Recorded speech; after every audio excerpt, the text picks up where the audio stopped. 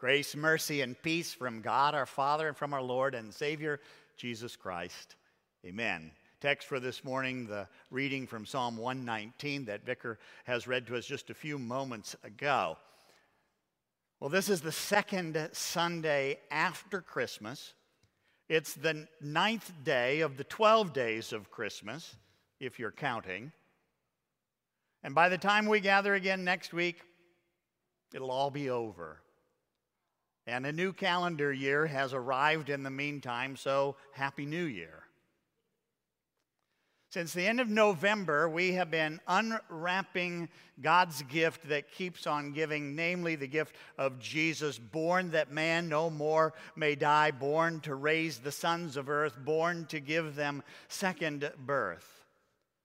And the whole series was built loosely around the fruits of the Spirit recorded by Paul in Galatians chapter 5. Love, joy, peace, patience, kindness, goodness, gentleness, faithfulness, and self-control.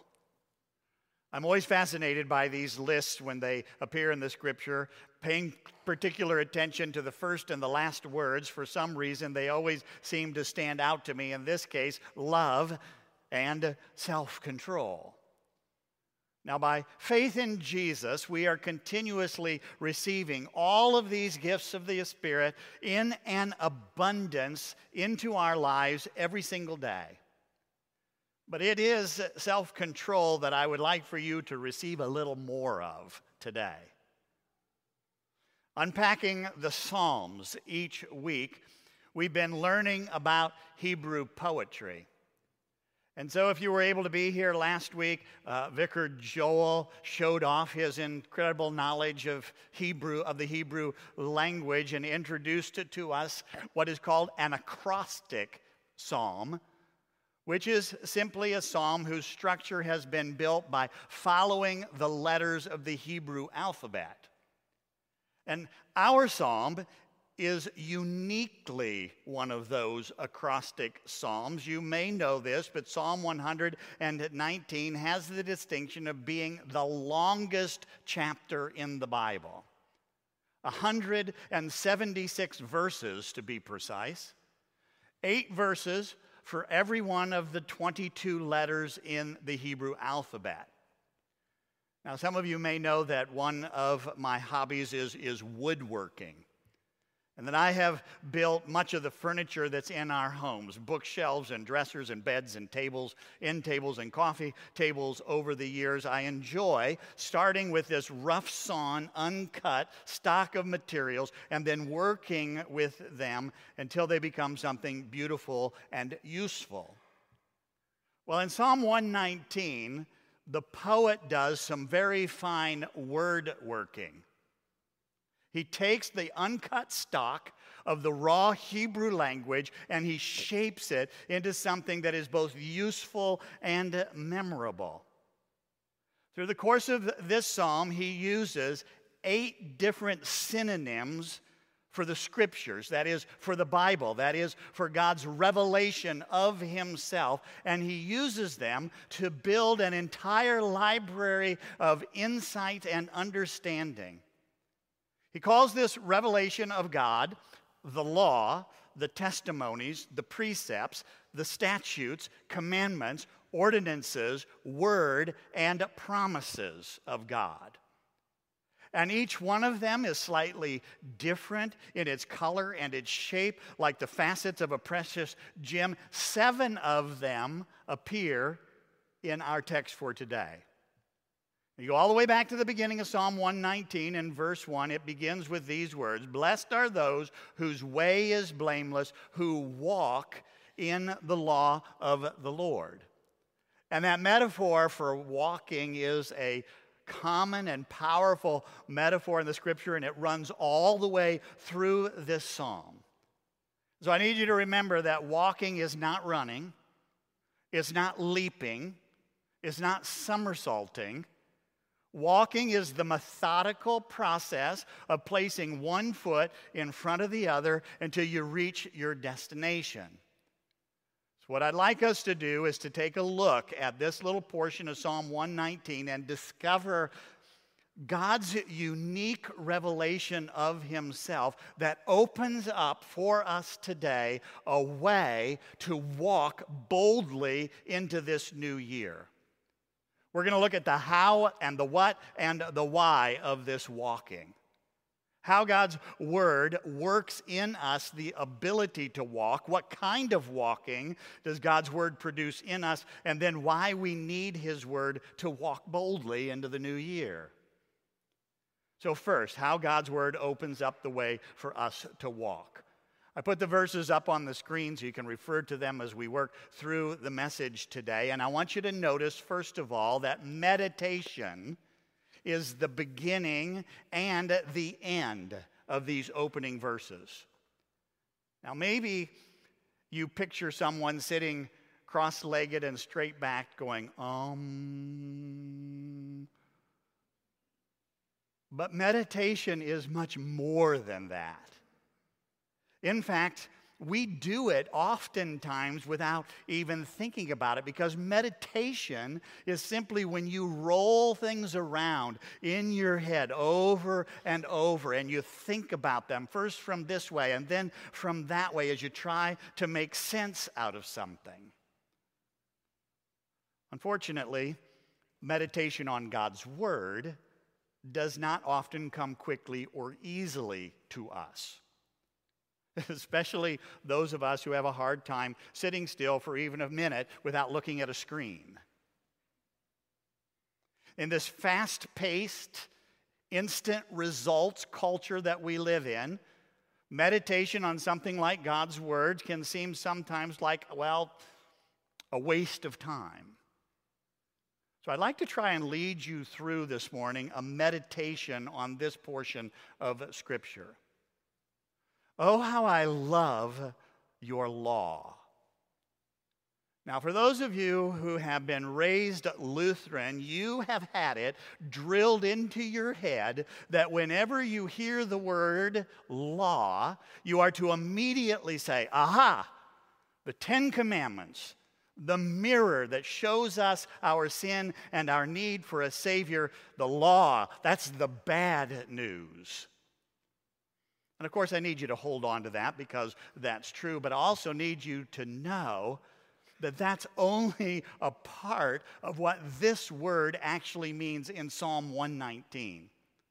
In fact, when you take all 8 of the synonyms used and put them together and you step back and you take a look at this psalm and you get the big picture, what you will discover is that with all of them together, they actually refer to the whole story of God from the beginning to the end. So look, if you meditate on God's story, first of all, you will grow wiser. And wisdom is absolutely critical for navigating this fallen, broken world that we live in. Look, wisdom is this acquired competence that you get with regard to the complex realities of life. Wisdom is the ability to think through the real life situations that you must face and acknowledge that there is the challenge oftentimes of having to choose between the lesser of two evils, and without wisdom, that becomes very difficult. The statement that you see, I have more understanding than all my teachers, or it could also be translated, all my elders, brings the gospel lesson that Vicar wrote for us today quickly into sharp focus. When you meditate on the word, other pieces of the Bible begin to conjure up in your mind from what you are meditating on.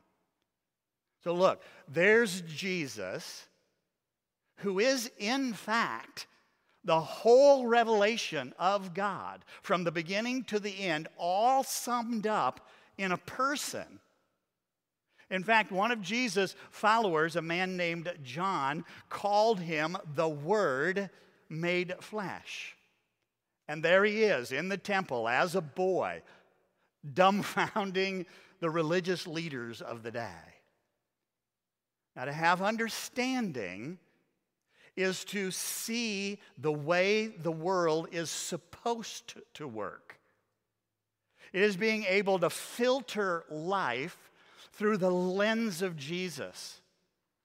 The follower of Jesus receives cross and resurrection eyeglasses that allow you to make sense out of the world even when it seems incomprehensible, because you know God's story. You know that God is always at work bringing all things to completion according to his perfect plan. Paul, who was such a follower of Jesus, wrote these words of encouragement to a young pastor named Timothy when he said, "You from childhood have been acquainted with the sacred writings," now listen, "which are able to make you wise for salvation through faith in Christ Jesus." So how can we walk boldly into 2022? Well, do you see that little word keep in verse 100? It means more than simply to obey. In fact, it means to hold on to and to protect and to not let go of no matter what happens. If you meditate on the story of God, on his revelation of himself recorded faithfully for us in the Bible, if you work it down into your head and into your heart, life will become open to you to go boldly into this new year. Now, I don't know what your experience with the scriptures have been. It can be very discouraging sometimes. But it turns out that this meditation that I'm talking about is a lifelong and a cumulative process. So here's what I encourage you to do. Keep listening to sermons. Keep reading your daily devotions. Keep getting together with other believers and talk about your faith with them. And I promise you that bit by bit, your wisdom and your understanding will grow.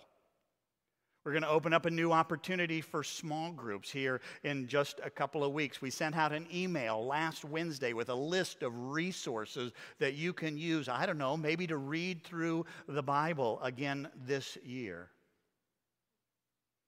So the next question was, what kind of walking does God's Word produce in our lives? Do you know the warning, watch your step? I can remember a sermon illustration that my father used in one of his sermons one time when somebody asked him, "Gary, why do you always seem to be looking down at the ground in front of you when you are walking?" And he explained, "Well, that's easy. I grew up on a farm. And you better watch where you step or you will step in a big pile of, how should we put it, natural fertilizer." Look, immersed in the revelation, immersed in the story of God, you can watch your step. You can hold back your feet from every evil way. Like what? Well, the way of following your own fallen human instinct. Selfish, self-absorbed, self-centered, self-sufficient, self-indulging, self-medicating. Do you notice the common word? Look, rigid legalism is an evil way of the hyper-religious that has destroyed the faith of many, many people in this country. And mindless immorality, if it feels good, do it, is the ditch on the other side of the road. Now, this isn't that complicated. Paul made a list in that letter to the Galatians right before the fruit of the Spirit. He said the works of the flesh are evident: sexual immorality, impurity, sensuality, idolatry, sorcery, enmity, strife, jealousy, fits of anger, rivalries, dissensions, divisions, envy, drunkenness, orgies, and etc. Jesus made a list in Mark chapter 7. From within the heart, out of man's heart, come evil thoughts, sexual immorality, theft, murder, adultery, coveting, wickedness, deceit, sensuality, envy, slander, pride, and foolishness. All these evil things come from within, and they defile a person. But look, there it is again in the last verse. That little word, keep. More than simple obedience, this is treasuring, this is honoring, this is guarding, this is holding on to the Word of God and keeping it near and dear to your heart. Look, to turn aside implies to take a detour, to look for a shortcut and get lost. I happen to enjoy the humor of the cartoonist Gary Larson in The Far Side. And I saw a cartoon this week and unfortunately couldn't get copyright permission for it to actually project it up onto the screen, so you'll have to use your imagination, which is more powerful than the screens anyway. But here's what his little cartoon depicted. There's a fork in the road, and the sign at the fork has one way labeled the beaten path, and the other simply says off. And the couple that is strolling that way has the caption under them that reads, "I don't know if this is a good idea, George." Look, the beaten path for those who meditate on God's word, I need you to fix firmly into your head and into your heart. This is the beaten path. That you were created in the image of God, and that the very best life possible is the life lived in His real presence. That broken by sin, we instinctively run away from God. But we are so loved and dearly loved by God that He comes running after us in the person of Jesus, who sacrifices Himself on the cross so that we can turn around and we can come back home.